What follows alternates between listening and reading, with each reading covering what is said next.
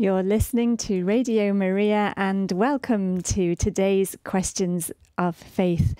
Today, I would like to welcome into the studio Sister Gemma Simmonds, who we have had so many times before. Welcome again, Sister Gemma. It's lovely to be here again.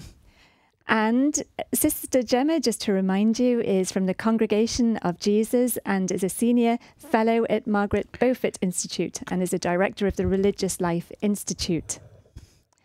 I also want to welcome Father Tony Rogers. Hello. Good morning. Lovely to be with you yet again. Thank you, Father Tony. It's so nice to have you. That's a pleasure.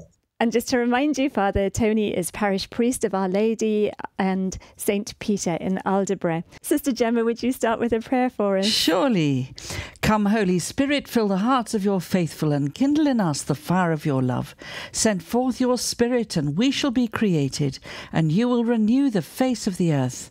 O God, who's taught the hearts of the faithful by the light of the Holy Spirit, grant that by the gift of the same Spirit we may be always truly wise and ever rejoice in your consolation through Christ our Lord. Amen. Okay. The first question we have today is one that I'm sure many people have sympathy or experience with. I lost a family member to dementia. My relative lost capacity to remember, to communicate. Sometimes I worry about this. How do we go to heaven when so much of who we are, that is, our memories, our personality and the rest, can be lost in illnesses like this? And Sister Gemma, if you could start. Oh, that's such a poignant question, isn't it? And, you know, I lived with my father who had dementia for 10 years, and it was utterly heartbreaking to see the person that we knew and loved gradually disappearing from in front of our eyes. So I can very readily sympathise with the question of our listener. But I would say from my own experience that even though, you know, the person that my father was no longer with us, it was still him. It was his memories that were lost, but it was him searching for them. It was his inability to recognise people that had diminished, but it was still his eyes looking at us to try and, you know, remember.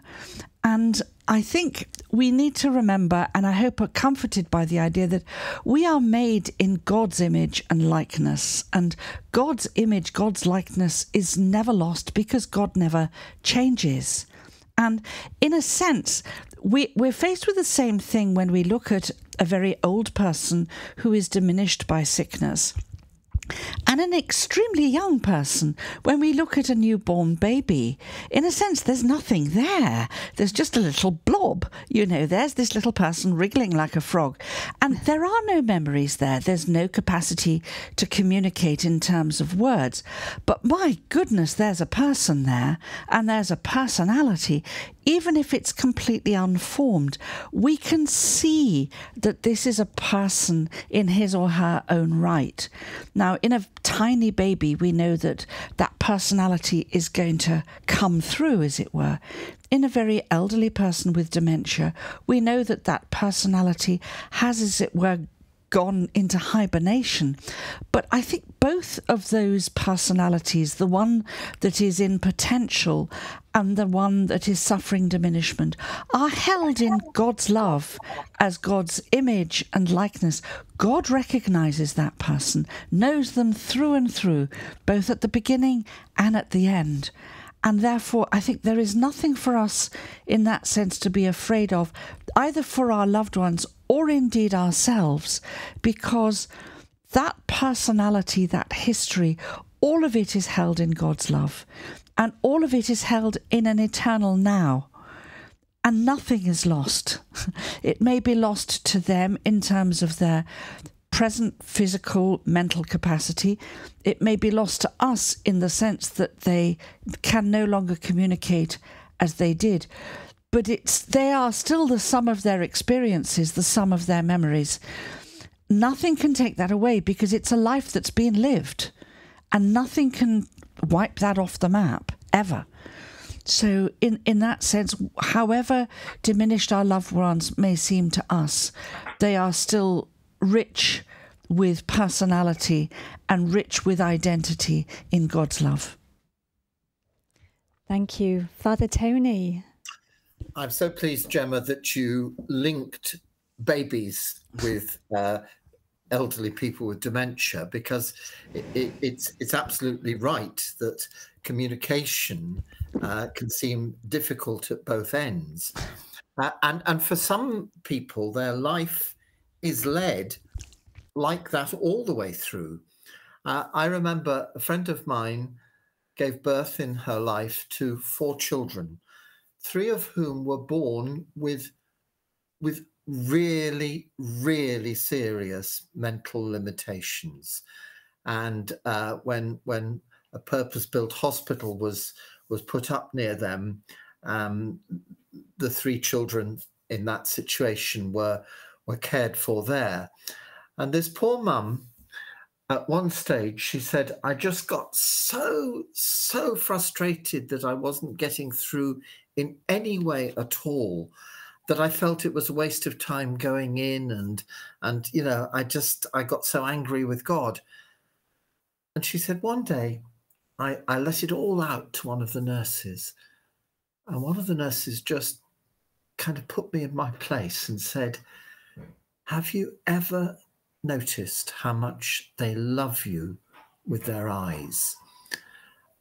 And that's a phrase that's always stuck with me, because all human beings, whatever their limitations, whether it be in old age, in infancy, or throughout life, have that capacity, which is not always easily recognized by us, but says something to us about the love of God.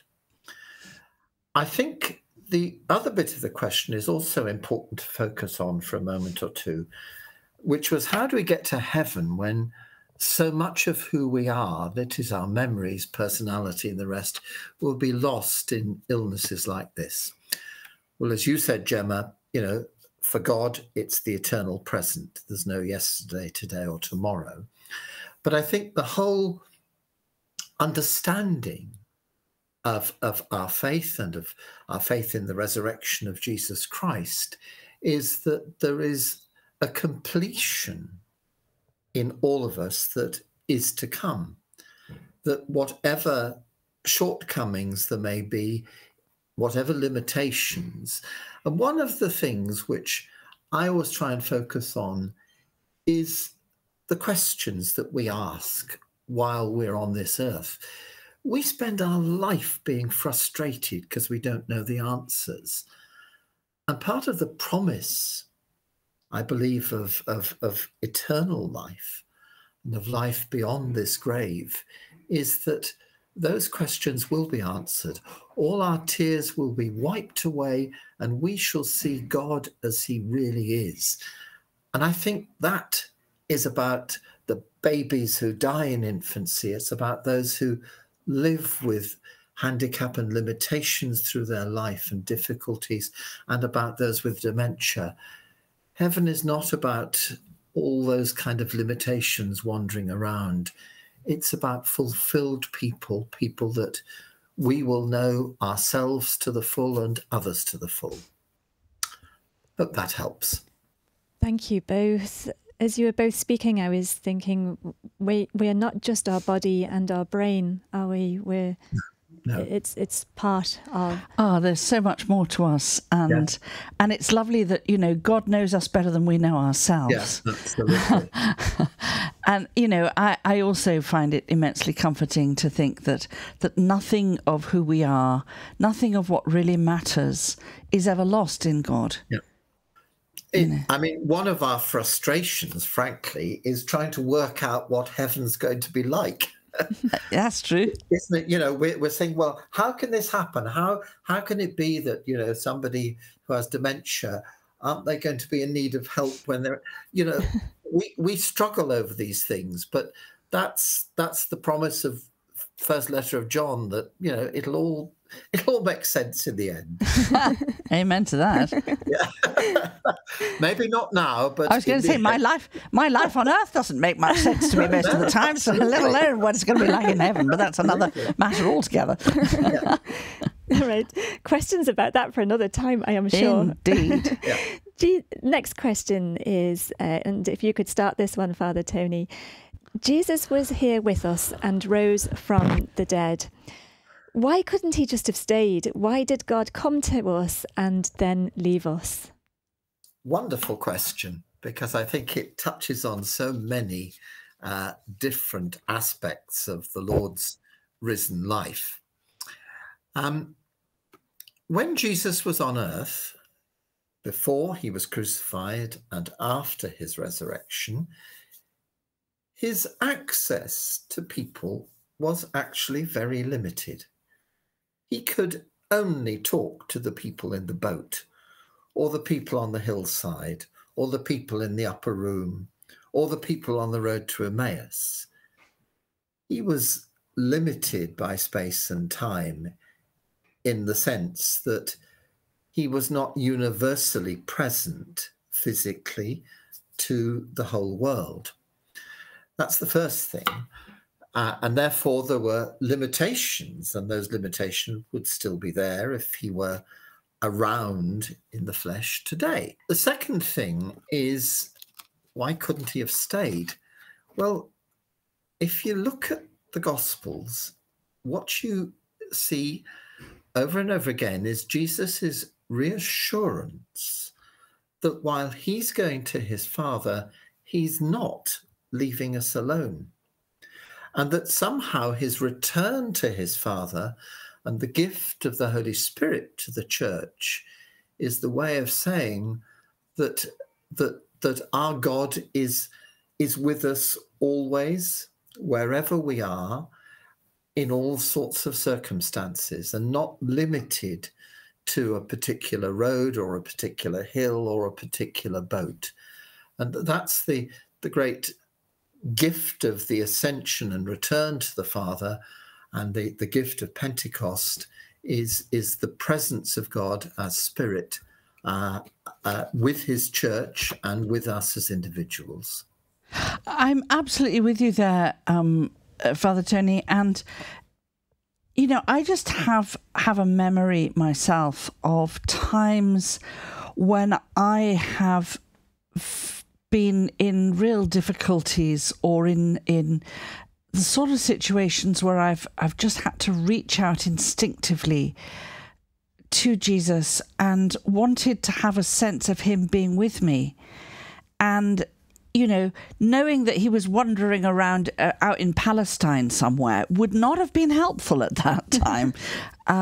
You know, when you're in the dark, I mean, I spent most of my 30s in and out of hospital, and long hours in a lot of pain, and just very much alone in hospital, you know, wondering where this was all going. And it wouldn't have been of much help to me, I don't think, to know that, you know, if only I could get on a plane and go out to Israel, I'd find him somewhere. I wanted him here and now with me immediately, you know, and in that respect, that sense of I am always with you even to the end of time, that is the great gift, that in Christ we are never alone. We're never alone, and we're never without a helper close at hand in time of distress. And I think that is what his freedom from limitation by both space and time give us. And also, I was thinking when I listened to this question, you know, I absolutely adored both my parents, and in one sense would give anything to see them again. But the fact that they have now gone, well, it made me grow up. You know, I have had to become the older generation within my family.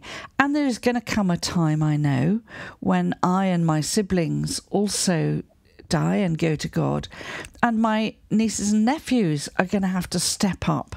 There is that sense of a sort of rightness of the unfolding of generations. You know, we can't hang on to the physicality of people. And although Jesus is living a risen life in a very different way, because of who he is, there's also something that he shares in that humanity of his own, of letting go of the limits of physicality. And yet I often talk to my mum, you know, chunter away or have a joke with my father in my head, because I know that because they are in Jesus as well, they're living in God's presence, that they are also with me. So I think it's all part and parcel of this sense of living in God's eternal presence. Absolutely. I mean, my father died when I was in my early 20s. And while I had a loving and lovely relationship with a good man, I don't think either of us knew each other terribly well. You know, I was your typical sort of buttoned up male who didn't communicate feelings terribly well at that stage in his life. And it was only years after he died that I began to start to talk to him and say things that I should have said years before, but which made perfect sense. Even though he was dead to this world, he's alive in the Lord. And, you know, going back to our first question, it's part of what I look forward to, is that fantastic reunion of all those we've, as John Henry Newman said, loved and lost a while. I didn't expect there to be a link between those two questions, but clearly you found one, haven't you? Yeah. Okay, the next question is, I think, very current to our world and our friends and the company that many of us keep.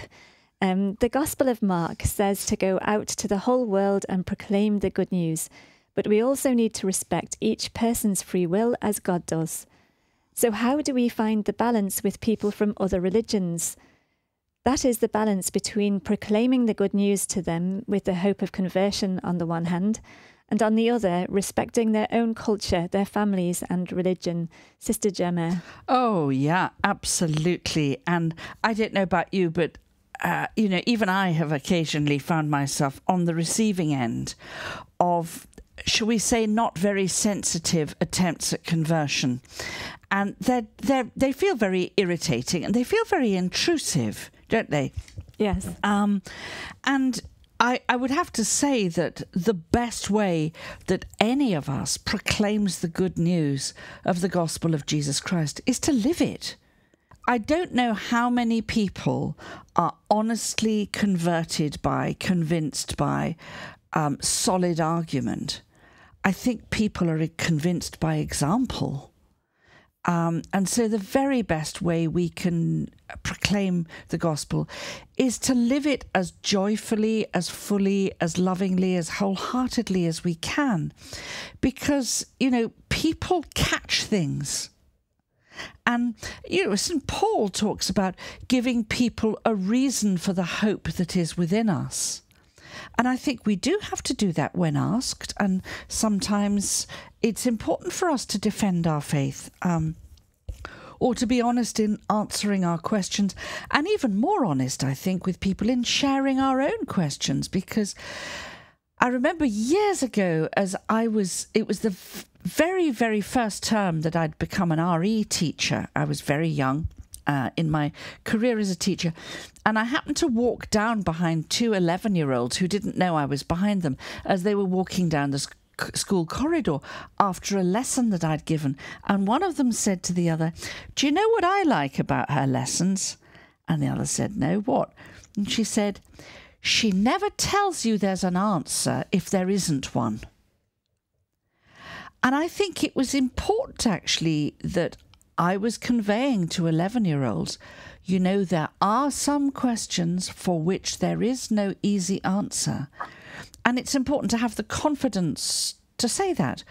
But at the end of the day, I don't imagine that most of the pupils I ever taught religion to remember the content so much as what I conveyed about loving God and about God loving us and about the power of prayer and what I lived in front of their eyes. And I sometimes remember it and think, I hope to God there is nobody out there who thinks, I know all Christians are miserable because I met a miserable nun once, because that would be such a sad thing. So to proclaim the good news by living it well. And I think that is where we not only give a good example to people, but I think of my Muslim and Jewish friends and, Sikh friends, people of other faiths. It's when we share what we hold in common that we reinforce. I mean, my deepest desire is that through knowing me, my Muslim friends will become better Muslims. My Jewish friends will become better Jews. Now, if in the process of that they discover Jesus Christ and his wonderful gospel, I would love that for them. But I know that they will find God and are finding God through the genuine practice of their own faith. And so if my being a good Christian can help another person to live their own faith more deeply, more lovingly, then I think I've done a good job, even if I haven't converted them and brought them to Mass on Sunday. Here, absolutely. I think, to think of proclaiming the good news as being a kind of persuasive tactic to win people over, is to do a disservice to the good news, because the good news is about the way we live our lives. And the way we live our lives, I hope, enables us also to recognize the treasures and values, particularly with those of the Abrahamic faiths, the Jews and Muslims, who share so much of our heritage with us. And that's not to discount people from no faith and other world faiths, but there's so much for us to discover elsewhere which add to the riches of our life. One of the things that's always impressed me working in schools as a school chaplain is, particularly where there have been Muslim students, is what a shining example so many of them are to the rest of the community. I was chatting only last week, which was the celebration of Eid in the Islamic community. I was chatting to a 12-year-old Muslim girl in school who had observed the fast all the way through. And we were chatting about how you cope with thirst and hunger and all the rest of it. But the very fact that she was witnessing to her faith by that observance had an impact on her friends around her. They were not dismissive of it at all. Actually, there was something quite sort of stimulating about that example. And so I think part of proclaiming faith also involves enriching our own faith by discovering the treasures that are elsewhere. And that's not to belittle our faith, but to say that God has his own roots. And God has his own roots with those who don't appear to have faith. I remember a very wise sister in Gemma, in your own congregation, Gemma, telling me years ago that when parents came to her and said that their daughters, no longer believed in God or no longer went to church or anything, and they wanted to beat themselves up because the kids weren't believing or going to church, she just used to say to them, never forget that God's gift of faith is a freely given gift. It's not something that's imposed on people whether they like it or not. And that for those who don't have faith, God doesn't stop loving them And it doesn't mean that they're sort of outside of the orbit of his love at all, but that he has other routes for them. And we need to be able to see that bigger picture. Absolutely. You know, I always used to find it so comforting in the I think it was the fourth Eucharistic prayer, if I remember rightly, when we used to pray for those whose faith is known to you alone. Yes. Absolutely. I just used to love that little bit, and I used to wait for it, you know. No, absolutely. Because I would just count so many of my friends, my own family, you know, whose faith was hidden to me. Yeah. And maybe even to them. But actually, for those whose faith is known to you alone. And, you know, we have so many people we all know who we love, and who are people who practice hope and who practice love. And, you know, those are 2 out of the 3 of the cardinal virtues. And I would imagine that God knows what faith looks like better than we do.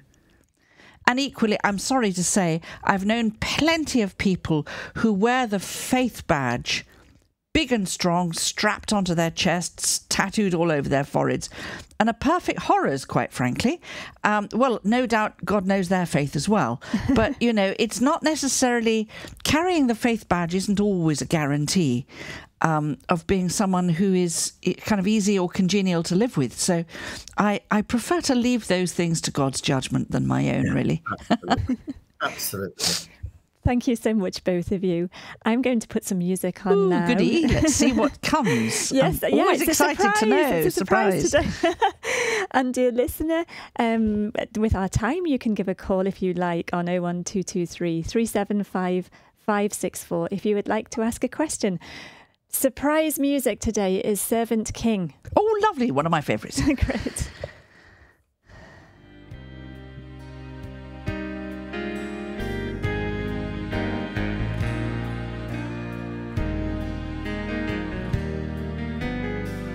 From him you came, helpless babe.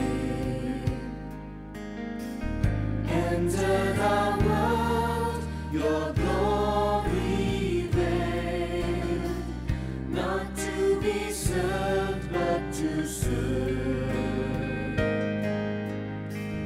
And give your life that we might live.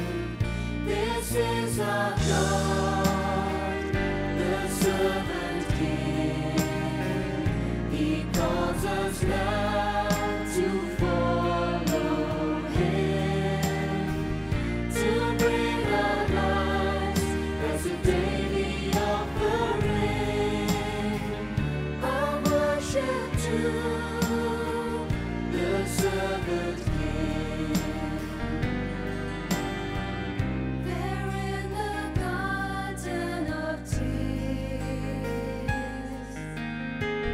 my heavy load he chose to bear. His heart with sorrow was torn. Yet not my will, but yours, he said. This is our God, the servant King. He calls us now to follow him, to bring our lives as a daily offering of worship to the servant King. Come see his hands and his feet, the scars that speak of sacrifice, hands that flung stars into space, to cruel nails surrender. This is our God, the servant King. He calls us now to follow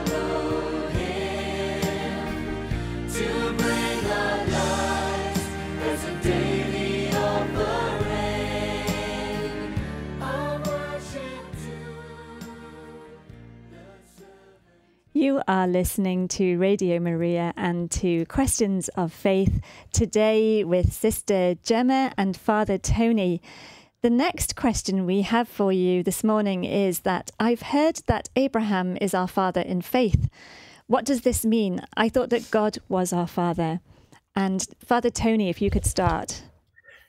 Yeah, well, I think the important thing is that the word father is used in all sorts of different ways and lots of occasions in the scriptures.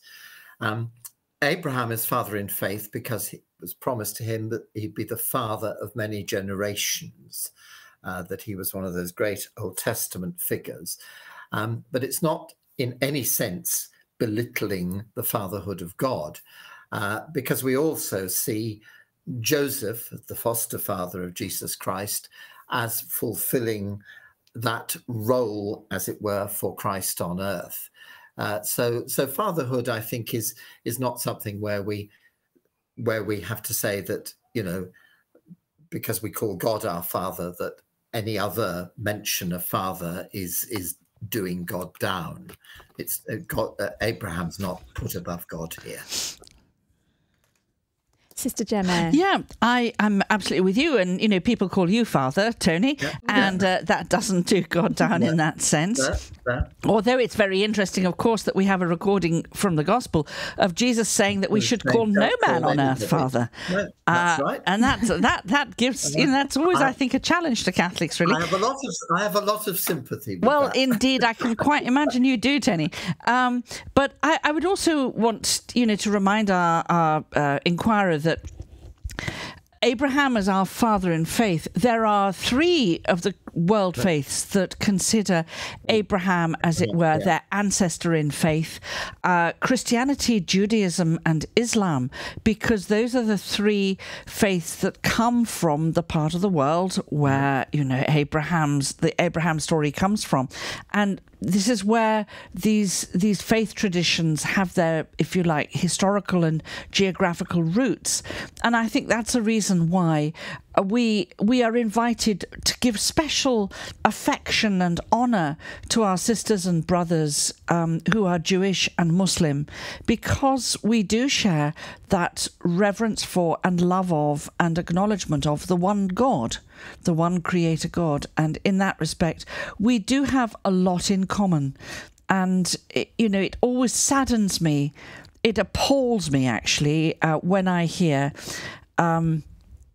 as I did recently, Vladimir Putin was trying to make a very, very clear point of stirring up anti-Semitic feeling among Orthodox Christians in Russia with regard to the war in Ukraine, because, of course, the president of Ukraine is Jewish.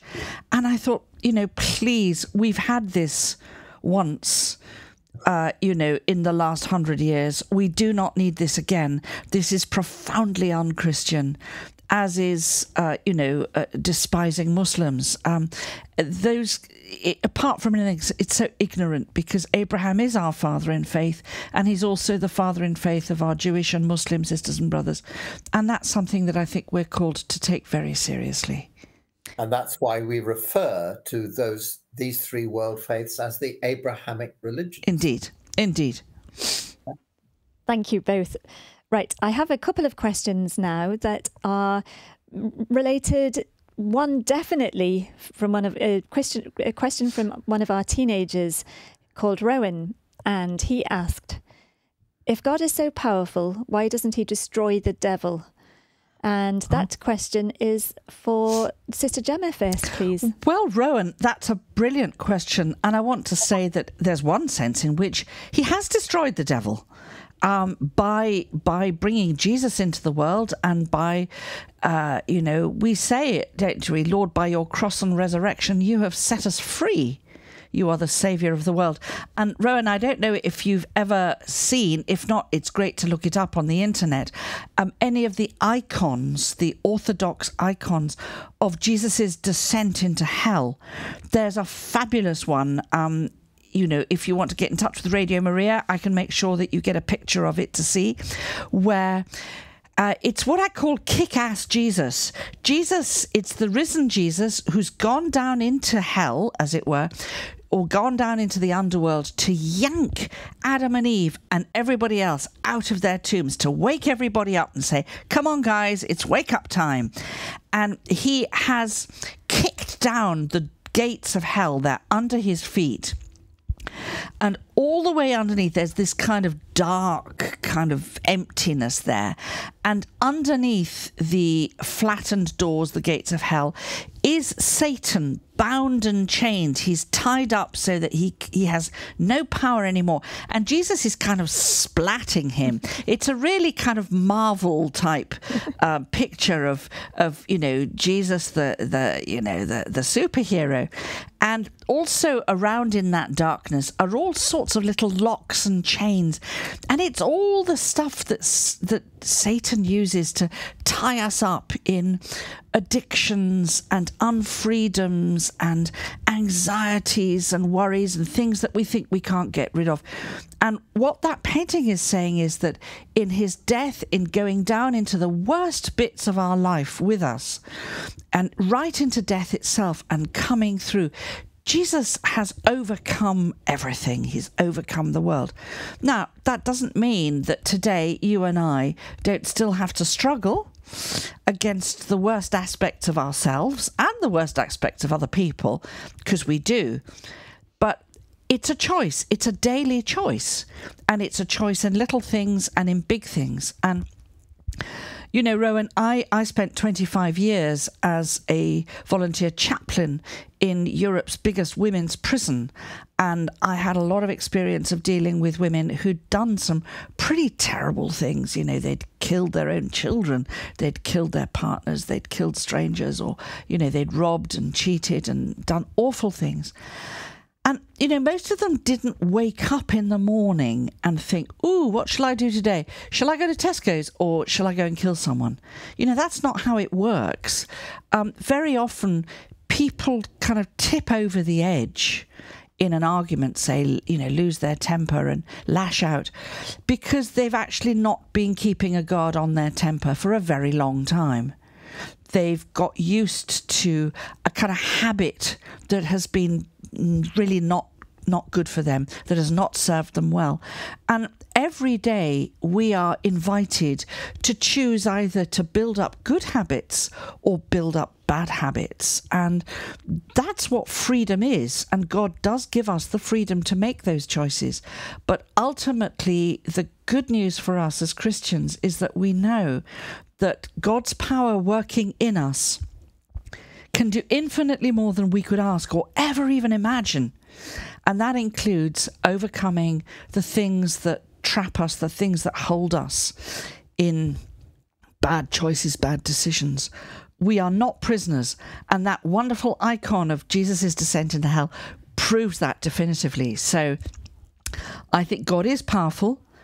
And in that respect, God does destroy the devil every single day in the good choices that you make to be the free person you know you can be. Father Tony. Absolutely. I think that it's so important that when we look at our own life, we realise that there are days when we have to take responsibility for the wrong things we've done and to be ready to apologize and to change our ways. And there are days when we can rejoice and know that, you know, the good that we've done is noted by the Lord and by others. But that it is part of a daily choice. It's not something where we're kind of either on the side of good or the side of bad all the time. Quite the contrary. I always love that program that was on BBC some years ago called Catholics, and it was 3 little documentaries and about different aspects of Catholic life. And one of them featured a little village full of Catholics, a sort of Catholic village in Lancashire called Chipping. And delightful old parish priest who was on a motorized little vehicle to take him around the village, went into the local Catholic school just after the first Sunday of Lent, and he got the children to read the story of the temptations of Jesus in the desert, because we'd heard it at Mass. And so this lovely little girl read the story out, and she read it, and she got to the point where Jesus was trying to dispose of the devil, and she said, and so Jesus said to the devil, "Get behind me, Stan." I've always liked to think of Satan being Stan. Yeah. So that's it's my affectionate name for a very unaffectionate kind of person. That's lovely. Yeah. That is lovely. Except I have a beloved old next door neighbour called Stan from years ago. Oh yes, you don't want to think of the devil. But yeah, but I like that. Okay, we have a break again now, dear listener. So the number to call, we would love to hear from you and any question that you would like to have answered by these excellent people that bring so much light onto the things that trouble us. The number is 01223 375 564. We'll have a break for a couple of minutes. Please do call in that time.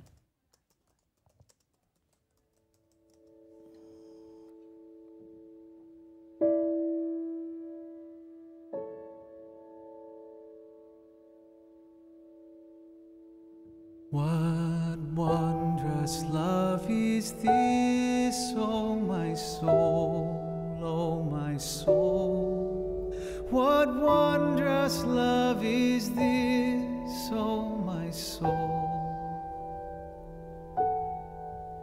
What wondrous love is this that caused the Lord of bliss to bear the dreadful curse for my soul, for my soul, to bear the dreadful curse for my soul.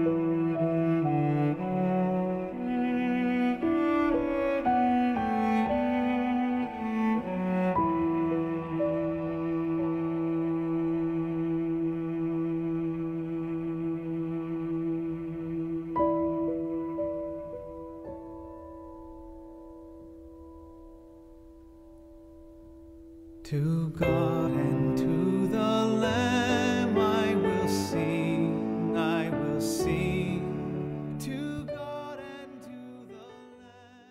You are listening to Radio Maria and Questions of Faith, and we are on to our last couple of questions.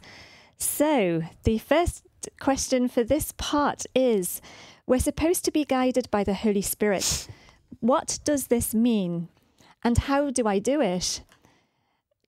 Father Tony, could you start with that one, please? Yes, I'm very happy to do that. I think it goes back to one of our earlier questions about, Jesus not being with us and why couldn't he have stayed, and the promise that God would be with us through his Holy Spirit. But I'd like to just ask the listener who put this question in just to think of something about themselves, or all of us to do that, and that is, are you self-sufficient? Do you need any help from outside ever? Or are you pretty convinced that you can cope with everything that comes your way without any guidance or direction? Forget for a minute the Holy Spirit, but just sort of put yourself in terms of how you deal with life generally. Are you somebody who says, no, I don't need any help, I can manage.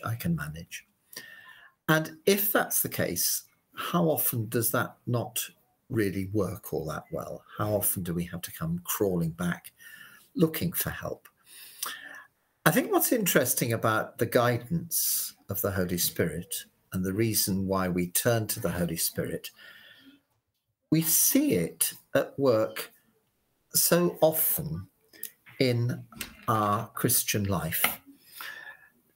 Almost every meeting or almost every kind of gathering we have is quite likely to begin with a prayer asking for the guidance and help of the Holy Spirit, not to stop us from making decisions or not to sort of plant into our hearts definitive answers there and then, but to just guide our dispositions in the right way so that we don't spend our time saying, well, all I'm interested in doing is letting you know what I think. I have no interest whatever in listening to your thoughts. The guidance of the Holy Spirit is about help in coming and reaching balanced decisions, ones that are not weighted too heavily in one side, being open to all sorts of things where ignorance can so easily make us prejudiced. And I think that's what the guidance of the Holy Spirit is about. It's about recognizing that we need to be freed so often from some of the limitations that diminish us. The things, I remember the first bishop we had in the diocese I work in East Anglia said that when he was first ordained, he was a curate at Arundel Cathedral, and he said he met two approaches there from the parishioners. We always do it this way, and we never do it that way. And that he said that was so debilitating when you had one group who were so set in their ways that they were not open to change of any kind, and another group who didn't want to know anything different from what they usually did. And I think to pray for the guidance of the Holy Spirit is to say, help me, God, to be balanced and open and welcome and receptive of new ideas. It goes back to what we were saying about, the Abrahamic faiths and seeing the strengths and joys that are around us. And so that's how I try to understand the guidance of God. I also see it in terms of personal decisions where I'm struggling to know exactly what I should be doing, and where I feel in a dilemma and say, look, I've got to do one or the other. And sometimes through a remark from somebody, that's where you see God's guidance coming through. When somebody says to you, have you ever thought of looking at it this way? So there we are. That's my initial thought. Excellent stuff, Tony. And I just want to say briefly to our listeners that if anybody wants to do any kind of technical stuff on guidance by the Holy Spirit, of course, it's very much part and parcel of the Ignatian, that is the Jesuit spiritual tradition. It has to be said, St. Ignatius did absolutely not invent discernment of spirits. That's much, much older, both in the Christian and indeed in the Jewish tradition. But in many ways, he kind of formulated the whole idea of how to come to good decisions in God, as it were. And it's part of the Ignatian spiritual tradition.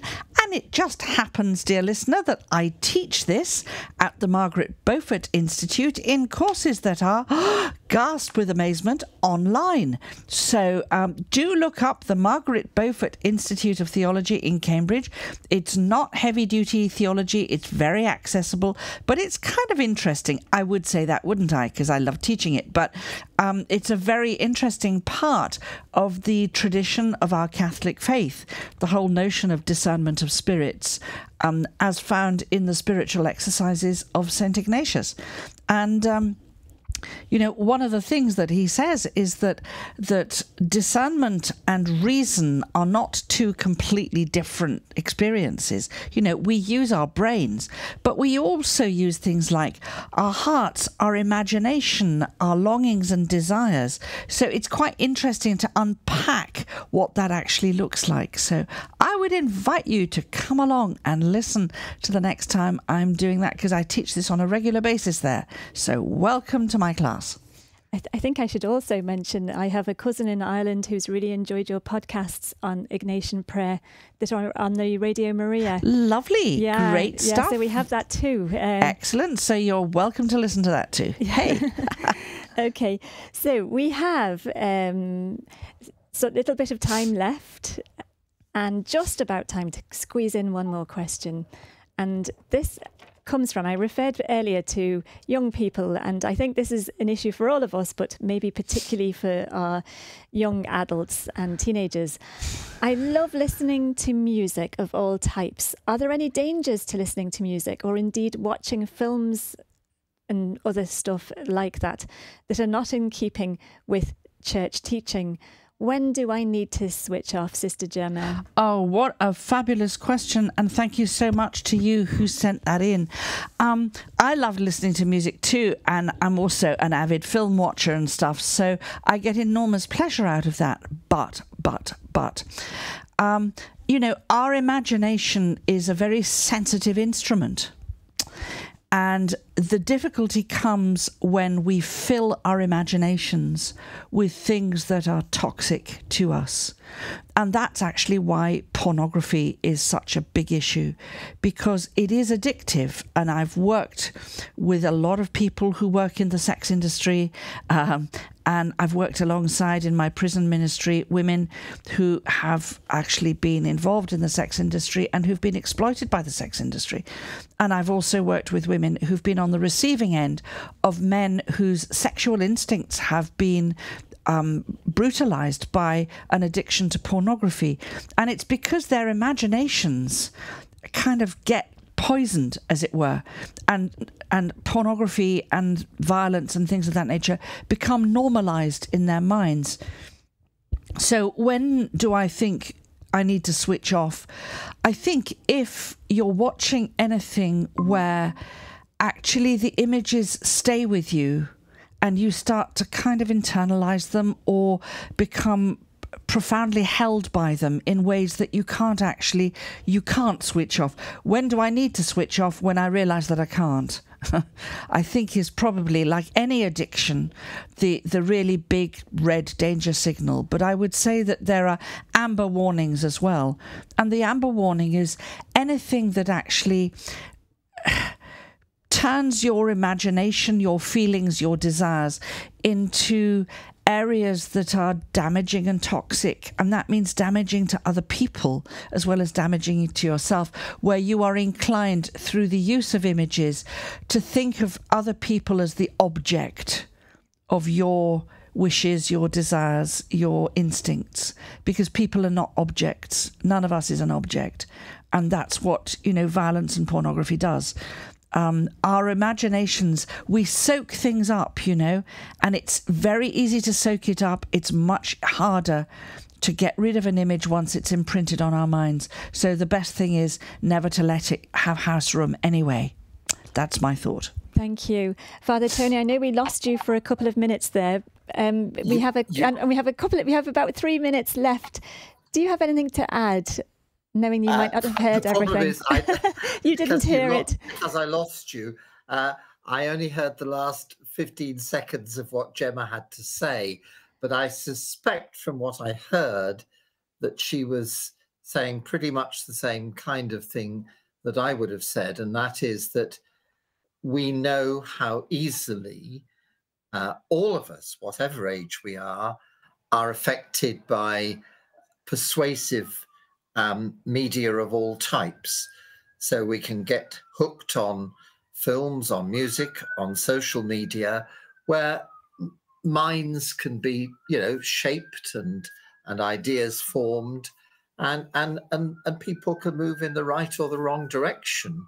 And that's why I think I pick up what Gemma said at the end, which was very much just don't have anything to do with the things that are likely to be dangerous. But I'm sorry if that sounds a bit inadequate, but I didn't hear the rest of it. It's just nice to have you back, Father Tony, for It the, is for the indeed. end. Yeah, that's right. My safety blanket had gone. Ah. Yes, yeah. Okay, we have come to the end of our questions of faith today. Thank you both so much, Sister Gemma and Father Tony, for giving us your time so generously. Father Tony, could you finish with a prayer and a blessing for us? Yes, I'm bearing in mind our questions today in different directions. I'm going to use my own sort of paraphrase of my favourite collect of the year at Mass, and it's the collect for the day after Ash Wednesday. And it's a prayer which is used in other sort of shapes and forms for guidance. Lord, be with us in all that we think and say and do. Guide us by your continued help. May every thought and word and work of ours begin under your guidance, continue under your inspiration, and be brought to its conclusion by you who live and reign forever and ever. Amen. Amen.